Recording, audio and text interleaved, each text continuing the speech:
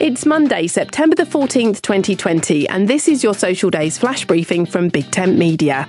On the social calendar today, it's Boss Employee Exchange Day, Eat a Hoagie Day, Gobstopper Day, and Cream-Filled Donut Day. Now, whenever I think of gobstoppers, I think of the children's classic Charlie and the Chocolate Factory and Roald Dahl's creation of the everlasting gobstopper. Actually, a terrible thought in reality, a sweet, sticky mess that never disappears. But as a kid, that book's had my imagination in overdrive with all the weird and wonderful creations. So the gobstopper is a sweet made up of several layers, each one with its own flavour. As you suck through the layers, you experience the different tantalising tastes sealed within it. The sweets are actually rotated as they're made to enable each layer to go on. I'm off to search for a satisfying gif of the process right now.